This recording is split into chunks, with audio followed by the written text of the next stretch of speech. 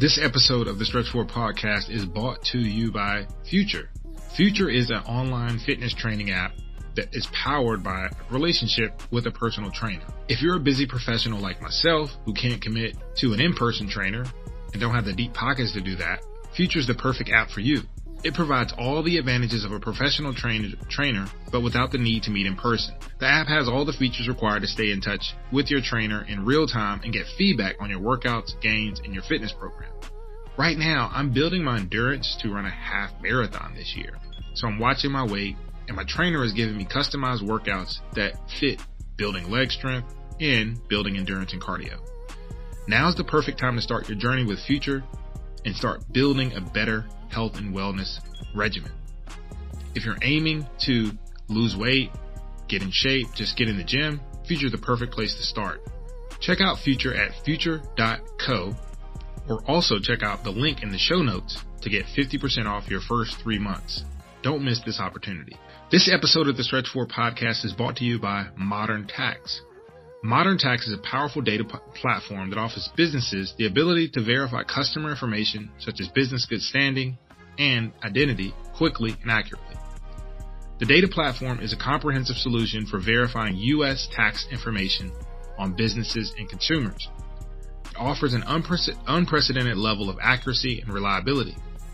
The market for such services is estimated to grow to $23 billion, and Modern Tax provides the same services that you could get from other products at half the cost and delivering the data in much faster speed. Customers range from Fortune 100 direct insurance carriers all the way to burgeoning startups. We're proud to be the go-to source for valuable and essential data, providing a much needed service for businesses of all sizes. Knowing your business customers is becoming increasingly more important as companies move and become more global and more online. In today's fast-paced and ever-changing business environment, there's over $100 billion annually in fraud committed online through financial services. It's essential to stay informed and up to date on the companies that you're working with and the businesses that you're selling to. The best way to gain an accurate understanding of a business in the U.S. is to access their tax reports and filings. This information can be publicly available, but it can be hard to access quickly, efficiently, and in one simple dashboard. This is where Modern Tax comes in, providing you with an effective and easy way to access business tax records and identity and gain insights into the business before you begin working with them. Request your first business verification for free today by using the promo code STRETCH4 when you go to moderntax.io and complete the contact form. Now is the time to take advantage of the incredible useful service to ensure that you're well informed and aware of the businesses you're working with. Welcome back to the Stretch 4 podcast. This is your host, Matt Parker. On this podcast, we do our best to give deep dives in the world of venture-backed startups from inside the mind of the founders that are building those companies. We look to explore how businesses are being built in Silicon Valley from the perspectives of those founders that are building the companies. We generally like to have discussions with other founders and friends of the show around the business, lifestyle, and motivations of building venture-backed companies and those essential methods for optimizing your performance. So this podcast will always be about that. And this week, I wanted to highlight two things. One, I had the opportunity to attend an event of all places at Stripe, which is, we'll talk a little bit about the news of Stripe and them trying to raise another $4 billion, their Series I round of funding. But I did get to go to an event, first outsider event at their new headquarters in South San Francisco. So I enjoyed that conversation. It was a sit down with Elad Gil and Dylan Field, founder, CEO of Figma, which if you know anything about tech, they recently sold for $20 billion. Dylan is all of 31 years old. And, I sat front row for this event. I try to go to, one event, maybe one event a month now, I think. Like obviously with the kid at the crib, with the wifey, like we always got to coordinate. So, but this one was, unique in that, you're talking to a founder who just had a big exit. Eli Gil is a pretty well-renowned investor, mover shaker here in Silicon Valley. They had a very interesting conversation. So I'll talk a bit about that. And then at the end, I got an interview with a friend of the show, Scott Britton. Scott is a very active and fastly growing Substacker that I happen to meet. He's a very interesting guy, very interesting perspective was a part of the Troops AI team that sold to Salesforce last year. So he's doing his time now at Salesforce, but he's also doing some really interesting things on Substack. We got really deep into some very interesting conversations. So that'll be at the tail end of the show. This week for me, it's a Monday, so I'm heading back to Charlotte tomorrow, visit my mom who had some surgery and she's recovering and she's doing well, but I'm going to go hang out with her for 4 days back in Charlotte. So if you're in Charlotte and you're listening to this show, hit me up. Maybe we can grab lunch or something like that. And then I'm heading down to Miami on Friday. One of my good friends, another friend of the show, my buddy Steve's having his 40th down in Miami. So I'm going to go ahead and kill 2 East Coast birds with 1 stone. And I'm going to try to get a show done while I'm in Miami with a guest, with a special guest. And so that's what's happening for me on the modern tax front. We got the FinTech meetup coming up on March the 19th and 20th. I'll be in Vegas at the Aria. I got a presentation. So definitely if you're at the FinTech meetup, let's link up, let's grab food, let's catch up. If you're listening to this podcast, really enjoyed my time at the Cap Table Coalition event last Friday, or the Friday before last. I had a good time there. Always good to sit down with some folks in the Cap Table Coalition and really interested in what they got going on over there in Phoenix. Very hospitable company. Shout out to Richie. We should be having a podcast with him coming up soon. But other than that, man, February has flown by. A very, very quick month. A very, I don't know where it went, but it's the shortest month of the year. It's Black History Month. Also, shout out to Nipsey Hussle, 5-year anniversary of Victory Lap. Rest in peace to Nipsey Hussle. I think one of the things I re-listened to one of his last interviews with the Breakfast Club and reflecting on the rappers that we lose and the artists that we lose. I think they hit home more for me just being in my 30s, seeing Nipsey Hussle kind of die when he was really starting to figure a lot of things out. And that album, just playing that album, it causes a lot of like, where were you at that moment? And like, I kind of think, man, that's been 5 years since that album came out and time is flying by. And I really do think that Nipsey Hussle was a really, really influential person. Maybe not as big as a rapper as like your Jay-Z and Drake, but I think from an influential standpoint, when you look back at his untimely death and some of the, missions and things that he was really preaching, I would say, really impactful, specifically as a founder, as a Black CEO of a company, just thinking a lot about dissecting the way the game goes and the way the information flows. So if you do get a chance, check out that interview with Nipsey Hussle on the Breakfast Club. It was one of his last ones. He did it right around the time Victory Lap came out, which just hit the 5-year anniversary last week. So just kind of, that's something I've been really thinking about a lot over the past couple days. Other than that, I think that's it. Thank you all for listening to the Stretch 4 podcast. Let's get right to it. Yeah, so this week I had a chance to check out the Stripe headquarters in South San Francisco. There was an event held there. It was hosted by Elad Gil. It was kind of weird. I think the first one I tried to go to and I wasn't on the list. It was kind of like this guest list thing. You could come. They had to offer you an invite. So this one I got an invite. I think the first one I didn't get an invite.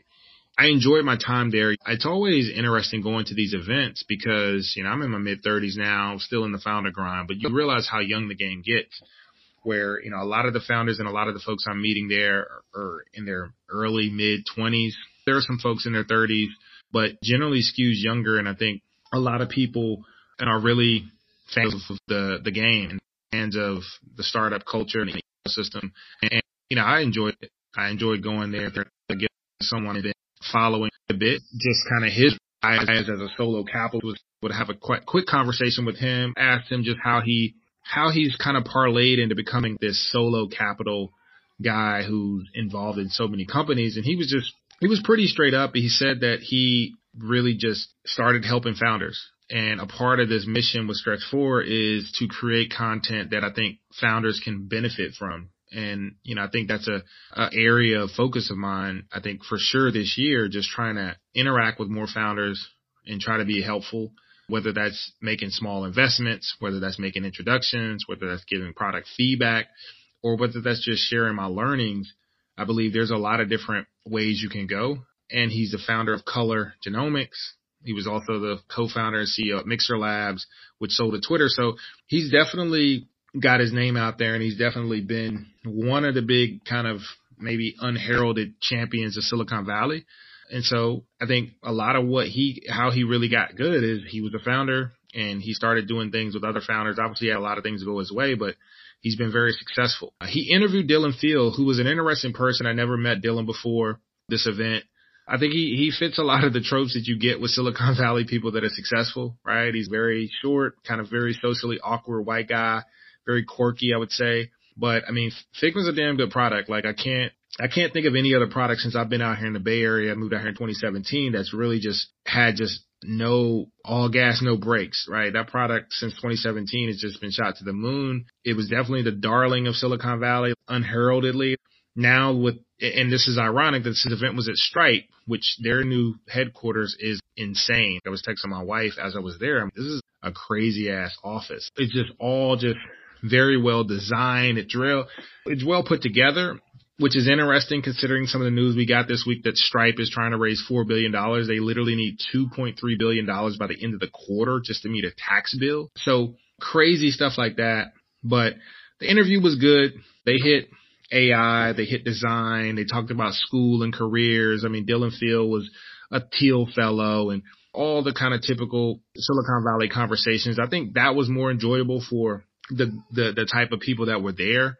So the type of people that were there, I met founders that range from raising $40 million on a Series B to just getting started, people early 20s, fresh out of college, just gung-ho, reading every book they can get their hands on, just like that fire. And like, I always think I became a Silicon Valley snob or founder type in my late 20s. Like I didn't even know what Silicon Valley was probably until my mid 20s. So I was like 25 or 3 or 4 years out of college. Like I had no idea. And I knew it existed from Social Network and watching the movie, but I didn't really know what was happening out here really until my mid 20s.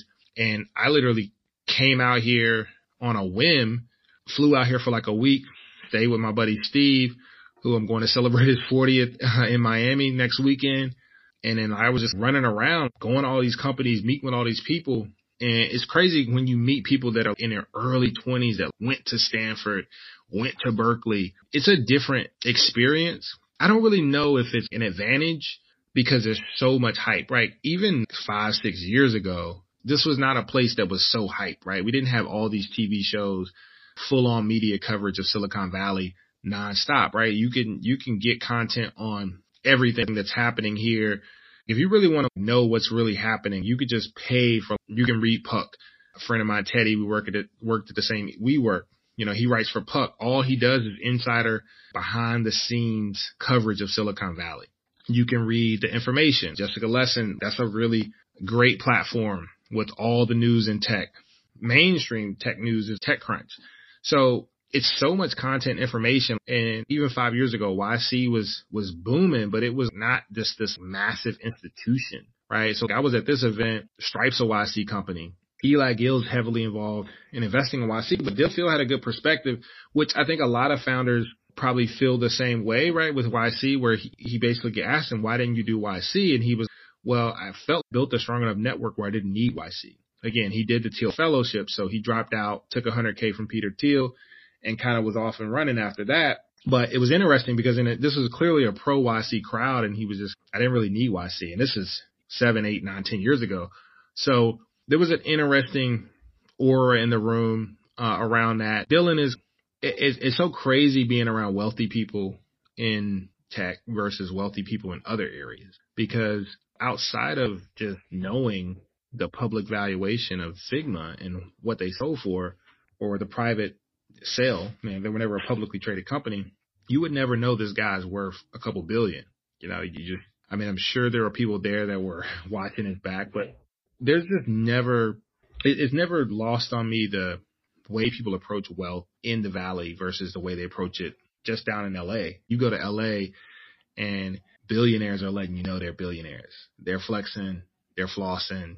You go out to the spot, you're going to know where you're at. But the Bay is still this unique place where massive amounts of wealth is almost hidden in plain sight, because this is a guy, he's wearing DC shoes. He's not super flashy. He's got his crew with him, and I'm sure he's got people around him that are take care, crazy people or whatever. But it's just a very different environment. And I will say that's one thing that as a black man, I think somebody said it, the happiest place you can be is doing something that's fulfilling your life or being wealthy and unknown. You can literally just walk around the block and nobody's approaching you.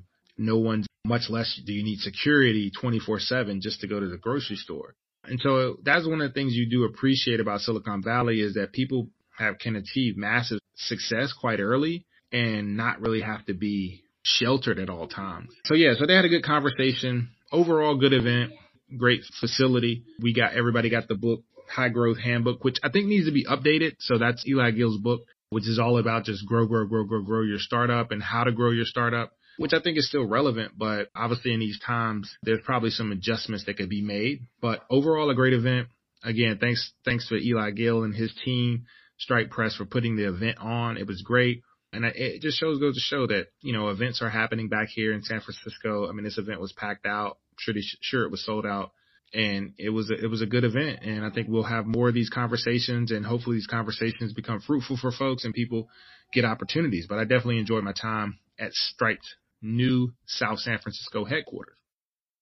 All right. Today's guest on the Stretch 4 podcast, episode 5, is Scott Britton. And Scott Britton is someone who's a fellow Substacker. So I'm really excited to have this conversation. He's been part of an exited company to Salesforce in 2022 and has really doubled down on content creation, has a very vibrant Substack, over 30,000 subscribers. So if you're listening to this podcast on the Stretch 4 channel, make sure to check out Scott. He's a very interesting Substack.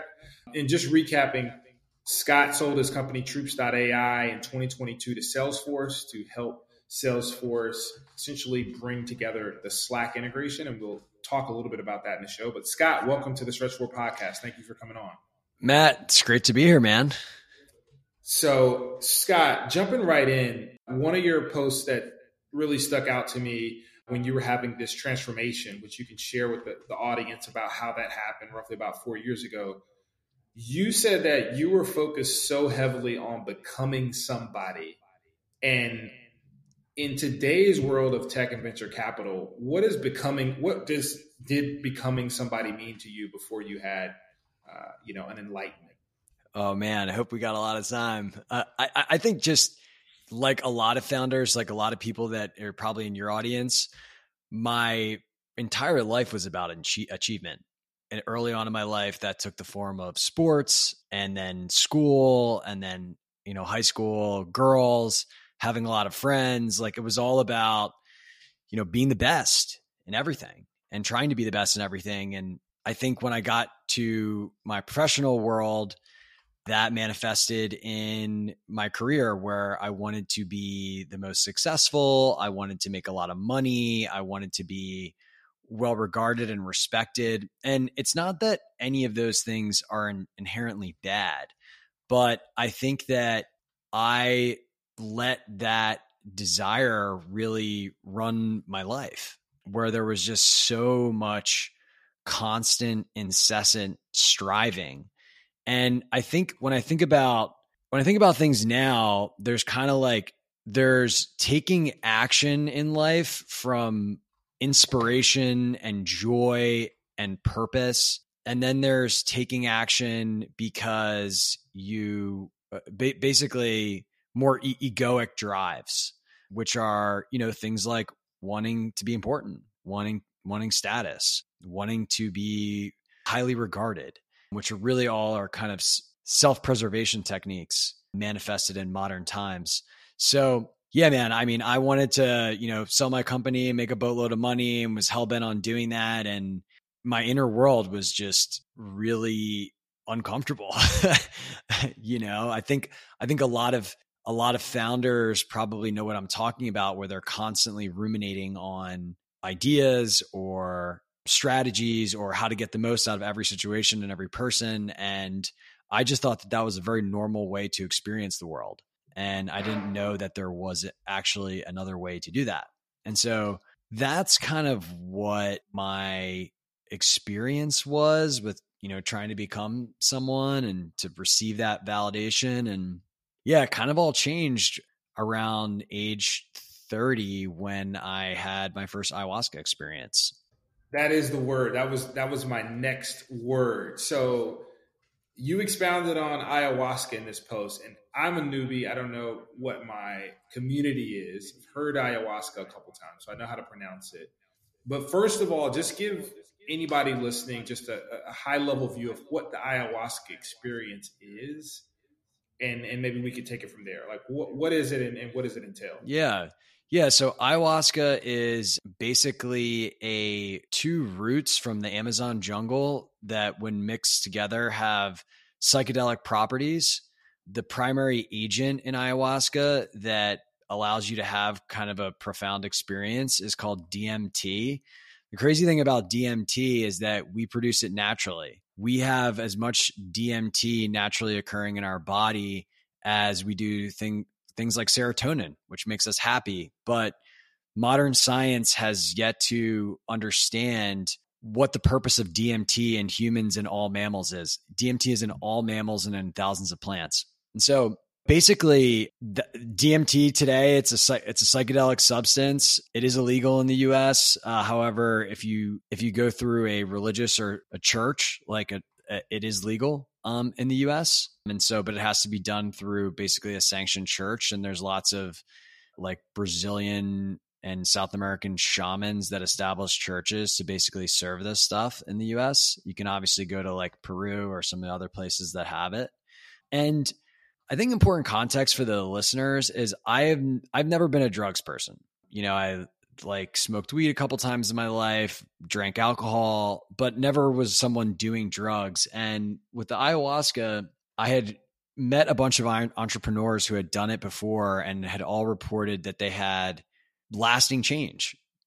Like they had a completely renewed perspective that changed the way that they interacted with the world. And to me, that was very interesting.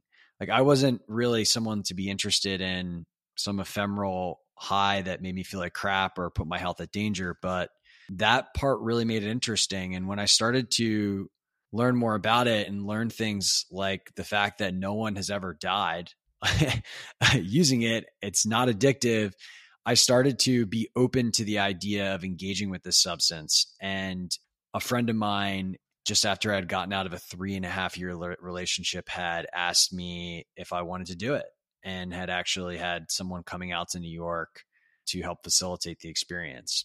And so I did a 3-day retreat. And what I could say, I went into that with the intention of reconnecting with my childlike joy, I think, and also removing a lot of patterns and programs that no longer serve me. I think I had a lot of just shame about different things in my life. And what happened is that the first night I felt like I learned how to laugh again, which was really crazy. Like I felt like my body just like literally like shaked like a rattle. And all of a sudden I was belly laughing for like an hour.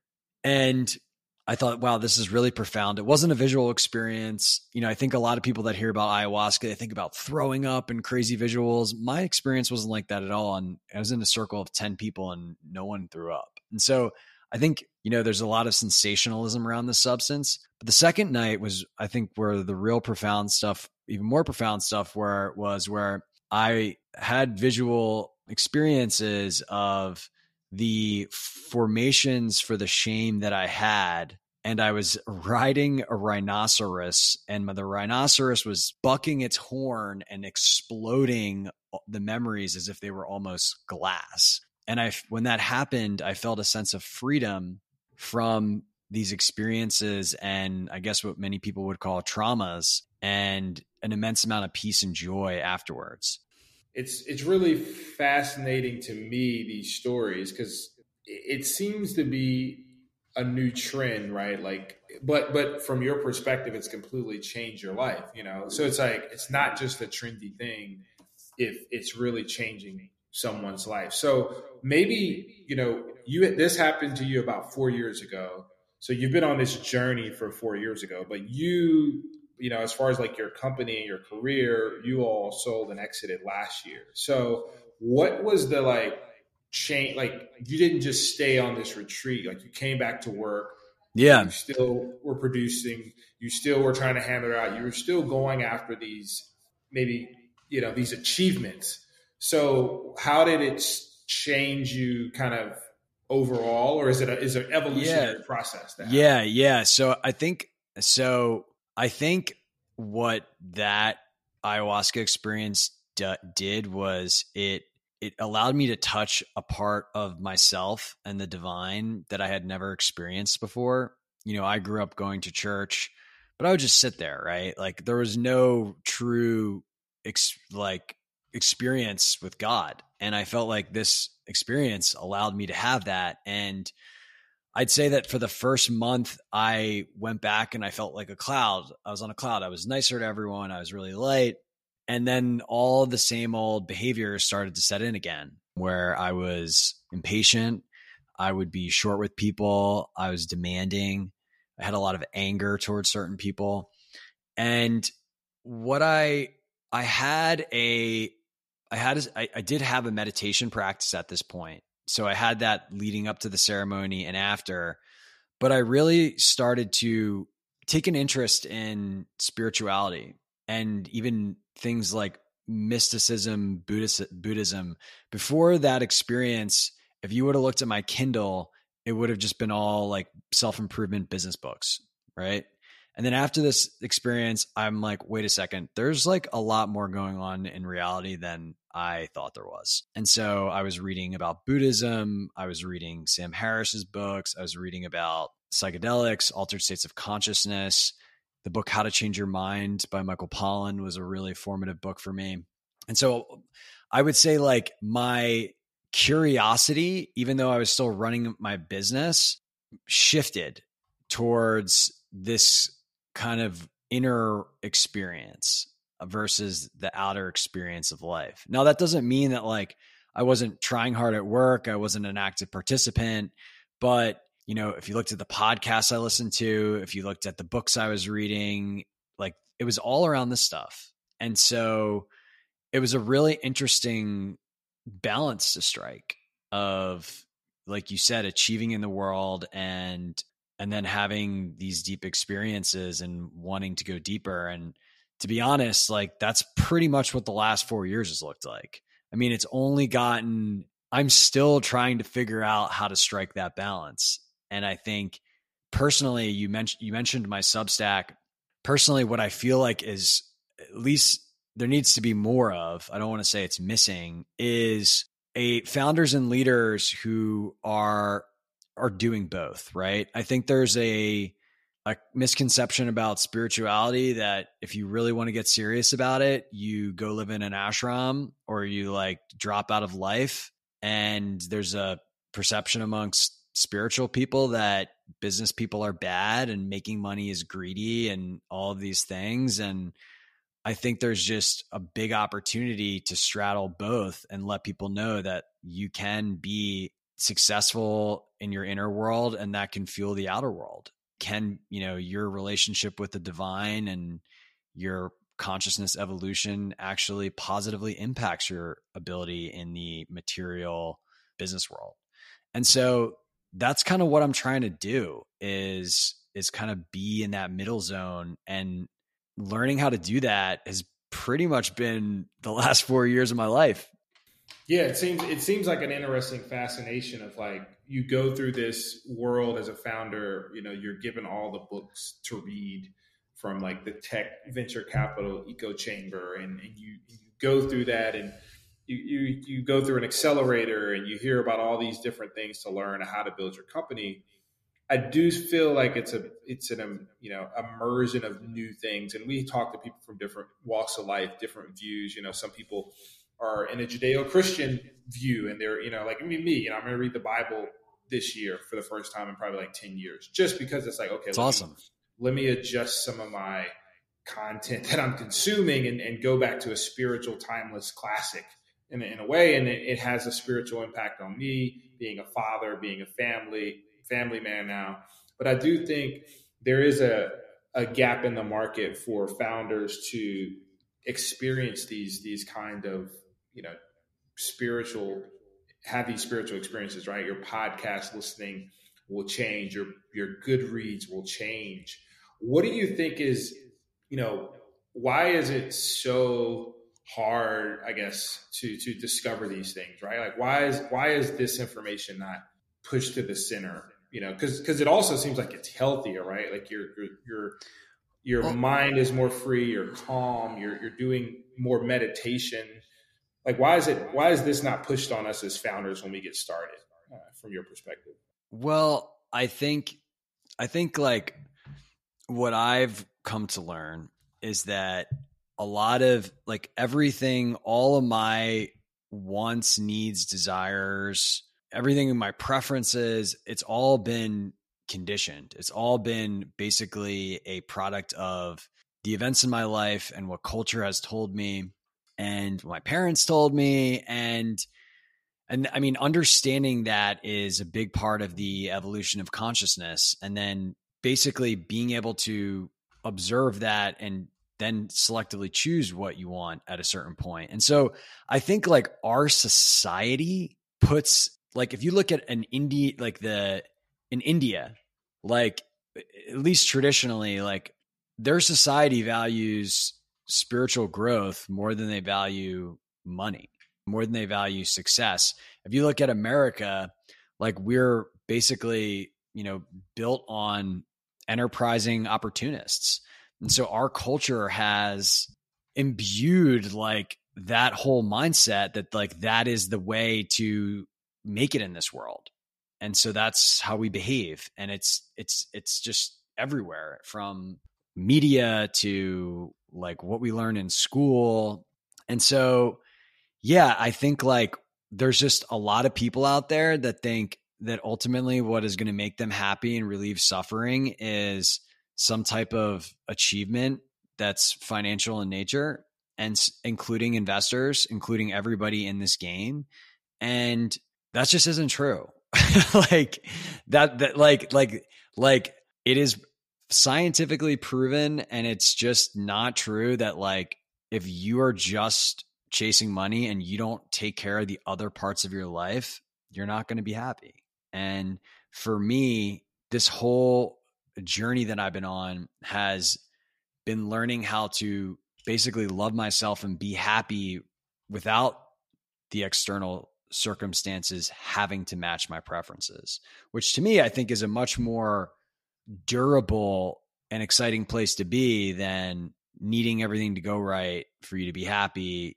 And I mean, any founder knows how hard that is. Like that's shit. A lot of shit doesn't go right in life and with your company.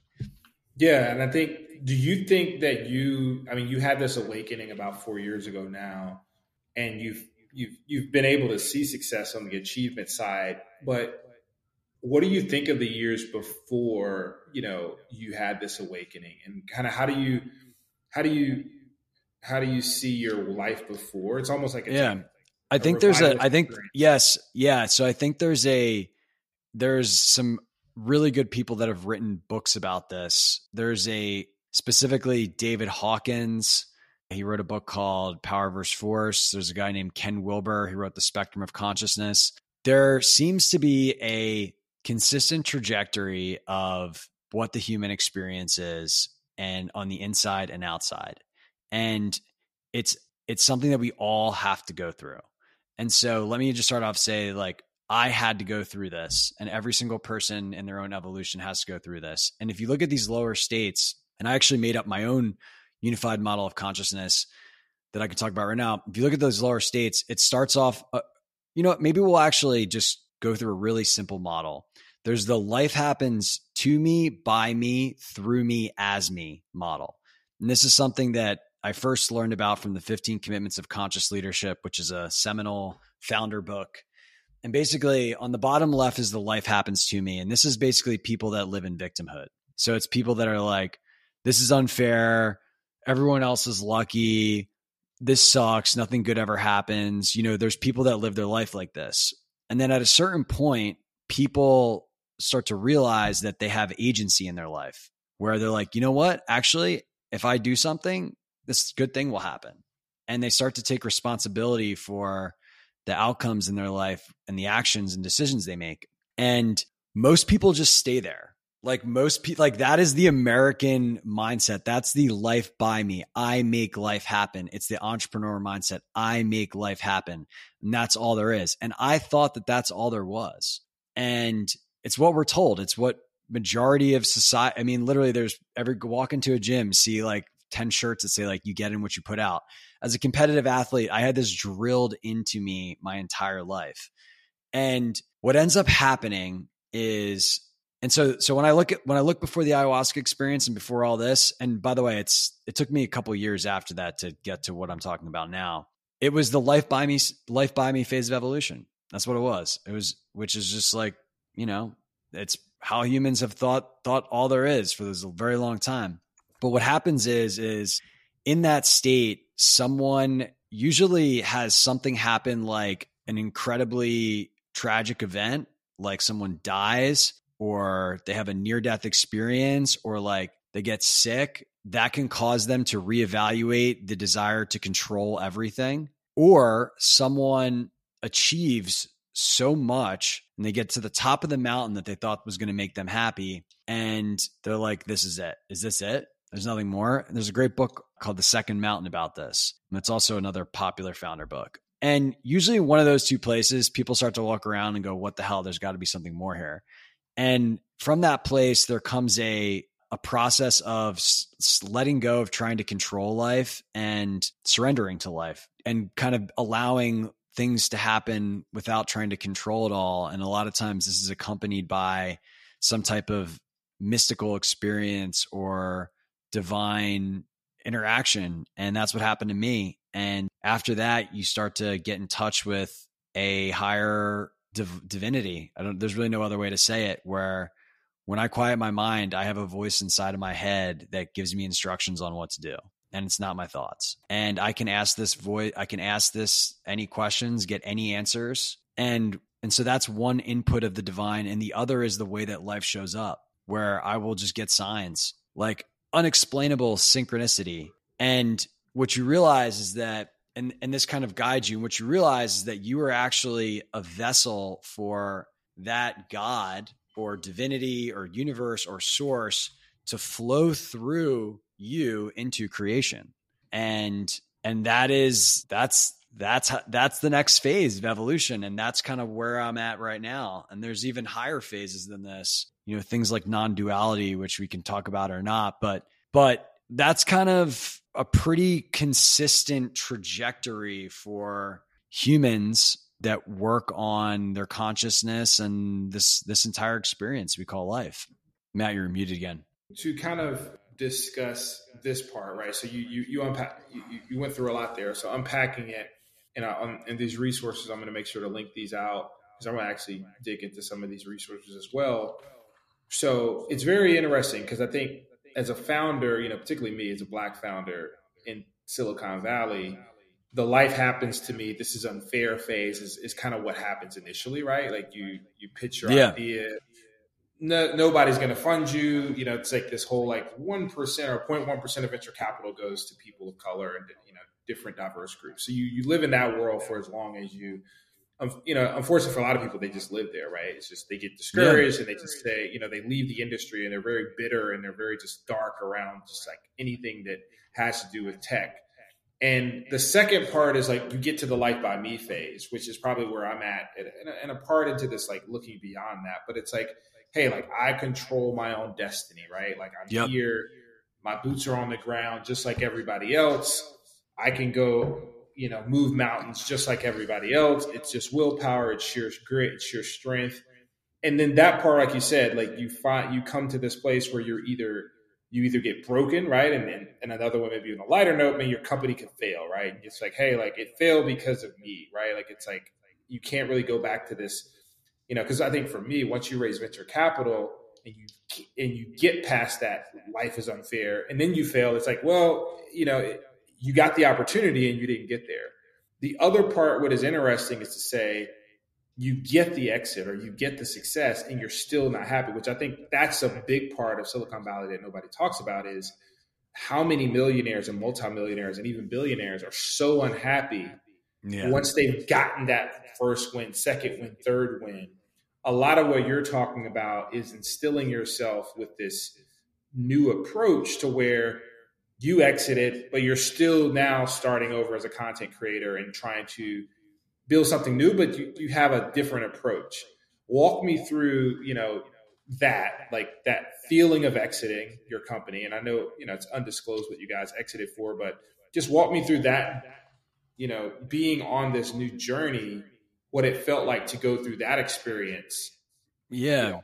So I would say, first off, it was a massive relief to sell the company. As much of the inner growth as I had done, there was still a lot of ego tied up in the company and the outcome of it. I have a lot of successful friends. I have a lot of friends that sold companies or made a lot of money. And I didn't want to be the guy that didn't make it. I didn't want to be left behind. And I didn't want to also feel I did this for 7 years and got nothing out of it, which I think is something that is very common. And so, it was a very stressful thing. And this is going to sound a little interesting, but when I was going through the M&A process, by the way, was like over a year long. And so it was just like a complete slog. And the entire thing was, I was at a headspace where, yes, I wanted it to happen, but I was also using the whole situation to evolve my spirituality. And the way that you do that is you basically observe your response to life. And this is called karma yoga, but basically you're kind of monitoring when you get disturbed and triggered and examining what is the cause of that and sitting with that emotion or thought and allowing it to, and basically reprogramming it.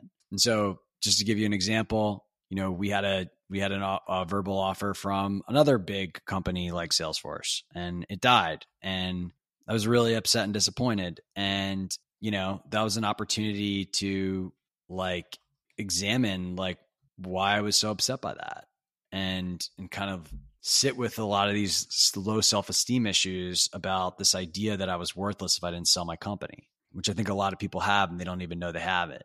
And so I really was very focused on selling the company, but also very focused on how to use this to evolve spiritually. And after we sold, man, I mean, it was a massive relief. Like I went on a vacation, but I knew that I had been out of alignment with troops for many years. I did not want to, it was no longer just something that I was super passionate about. And I was just trying to get it to a finish line. And I literally think that out of alignment, like caused me to be physically ill. And so I was very focused on getting back into things that just brought me joy, regardless of like some conditionality. And so like, it's very easy for someone who exits a software company to be like, well, writing a blog is like not as financially lucrative or interesting or world changing as starting software companies. Like you get way more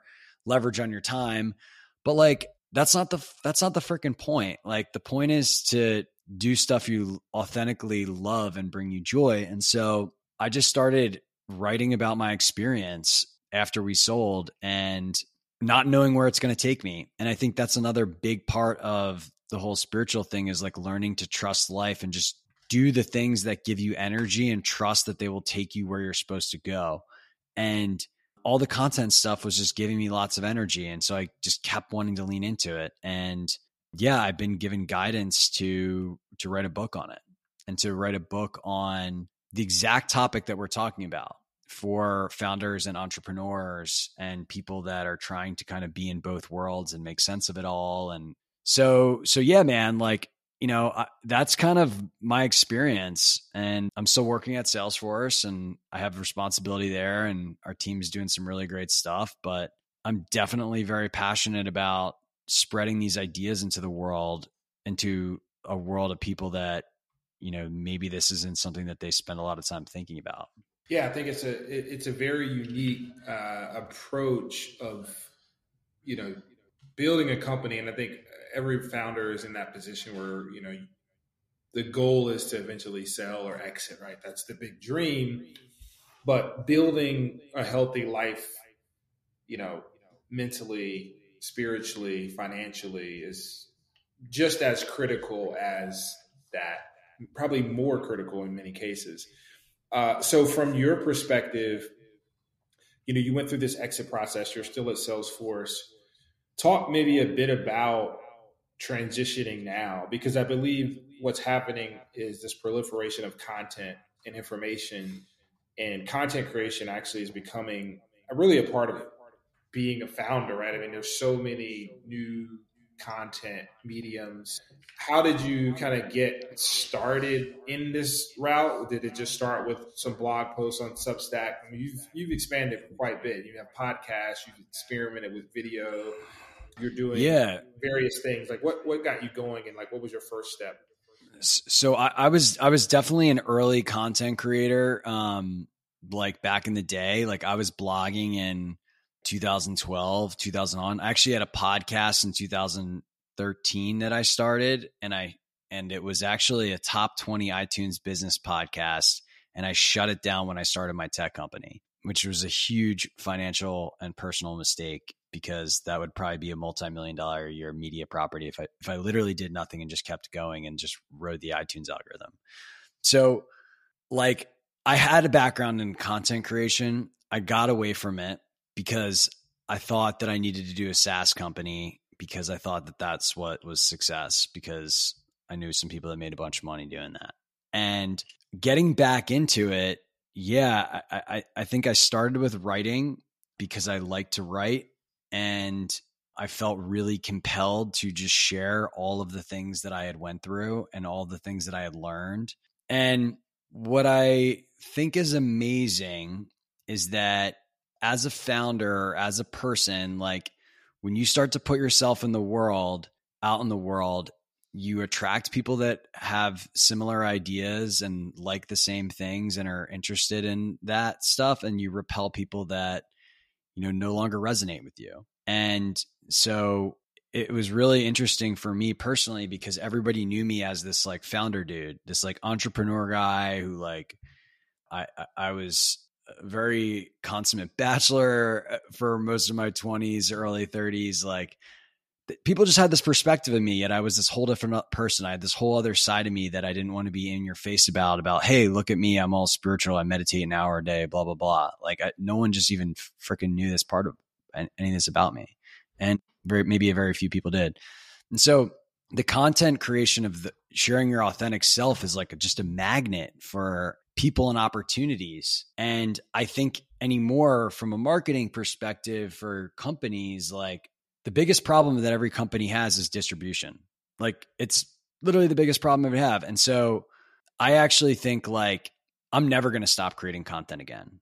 And no matter what company I do next, I'm always going to be publishing, because it helps solve the biggest challenge for many types of businesses that people have, which is distribution. And if you have an audience, if you have, a way of passively kind of letting people know what you're doing, you're just going to get more opportunities. You're going to get more people helping you, and you're going to solve for a massive problem. Even if it's just hiring, right? Even if you sell like widgets to like elementary schools, like, well, if you're still publishing, you still need to recruit people. And so I just see it as a super high leverage thing that I actually just like doing.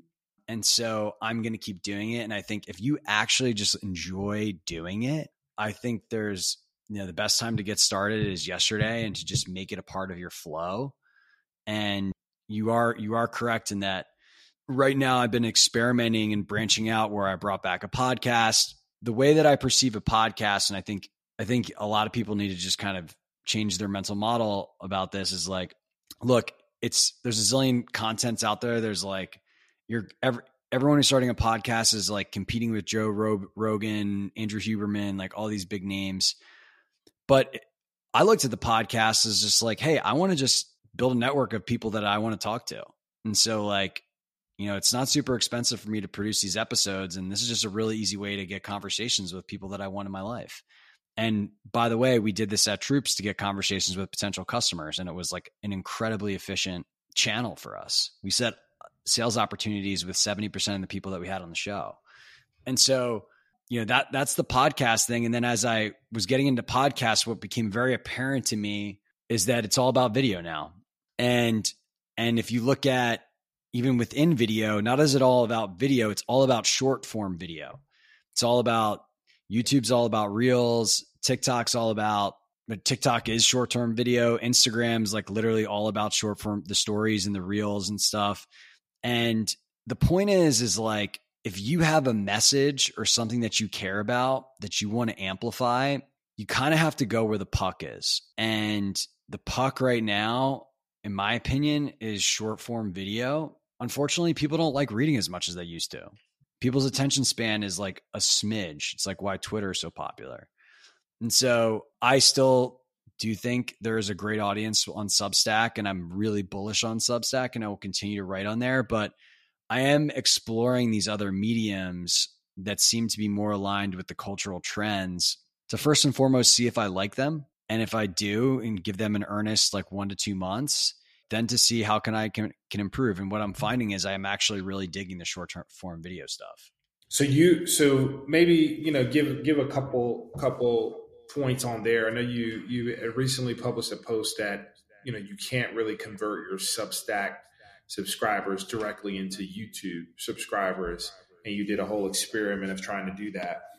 Maybe walk our audience through, and this is obviously for business folks. I mean, founders are trying to create content for the company. It's like you got to distribute your company as well, and you could probably apply some of these same lessons to your B2B marketing stack as well. Yeah, definitely. So I had this big mailing list.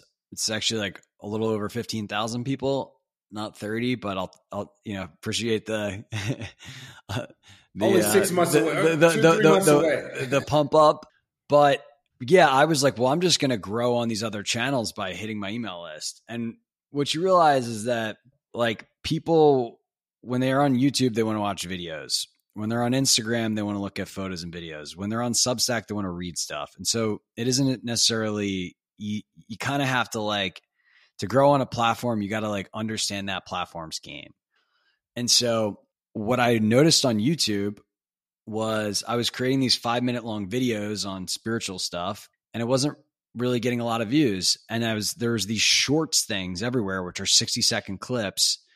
And, the first short I created got like 10x the amount of views as this long video. And I literally just like picked up my phone and recorded myself talking into my phone, like way less work, way less time, way less energy, way less production value. And so it's not to say both are important. I just think that's kind of like the future of that is like what people want to consume is these short form, quick hits of like compelling ideas and stats and topics.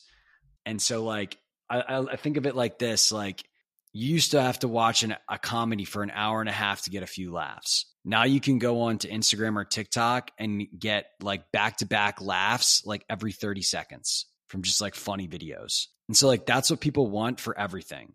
They want to like, oh, I want to learn about spirituality, like quick hits. Give me like quick hits. I want to learn about how to be a founder. Like give me like founders for talking for 30 to 60 seconds on the number one thing they learned over the course of a year. And I can consume 10 of them in 10 minutes. And so that's kind of like, I think where we're moving from a content perspective. And yeah, like I personally think the biggest opportunity right now is TikTok.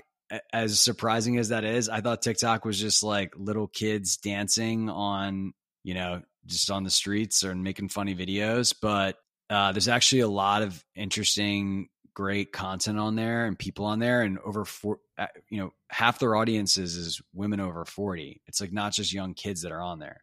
And so what's different about TikTok relative to YouTube and Instagram is it's just easier to blow up on there. And so like they will give new creators the ability to reach a lot of people quickly. Like I have one friend who just started posting videos on his phone, and in 6 weeks he went from like 0 to posting a couple of videos a day talking about the books that he likes reading to like 50,000 followers and over 1 million views on his content. And like that's just unheard of on other platforms. And so yeah, I think like if you're really, just passionate about a particular message and you think your audience is on that place, like that to me seems like really kind of the biggest opportunity right now. That's I think that's a hit. And I didn't even have a TikTok account until a month ago because I didn't even went on it. But I actually find myself really liking it. I think I get it now. Yeah. My wife's really going to love this episode. She's a big TikTok person. And I'm always like pushing her to like create some content. But now that I'm a content creator, it's like, all right, I got to do it. You know, I got to set the precedent. No, that's great, Scott. Well, Scott, man, I know we were at about an hour and you've been very gracious with your time. How can folks that listen to this podcast, you know, obviously your Substack's great. What are the best places that people should be checking out content from you? Yeah, totally. So I actually have 2 Substacks now. I started a new one recently. Mm-hmm. So my main one is just my name, Scott Britton, Britton .substack.com. You can just search me on there. There's a publication called Consciousness, the Doorway to Human Evolution. And then as I was writing that, I realized I was running growth experiments on the content and I'm like, wow, this is really interesting findings. And so I started another one called Creator Experiments. So it's just, you can go on Substack and Google or find it by typing that in. And they're basically just the outcomes of different growth experiments that I'm running so that people can have the fast track to learning alongside the things I'm doing. So those are good places. I'm also on Twitter @Britton. And yeah, if you're on TikTok, find me on there. You can just search my name. So I'm kind of all over the place and would love to hear from anybody that is interested in anything that we talked about today. And I appreciate you having me on, Matt. This was a fun episode. No, Scott, this has been great. Ladies and gentlemen, Scott Britton, you know, one of the emerging founder turned creators, or founder and creators, who's also mindful. Like, he's hitting all the things you need to be thinking about: mindfulness, founding companies, and creating content online. So Scott, thank you so much for coming on the show today and being a guest. We're so gracious that you came on, and we look forward to having you back in the future and recapping some of these experiments. Thanks, Matt.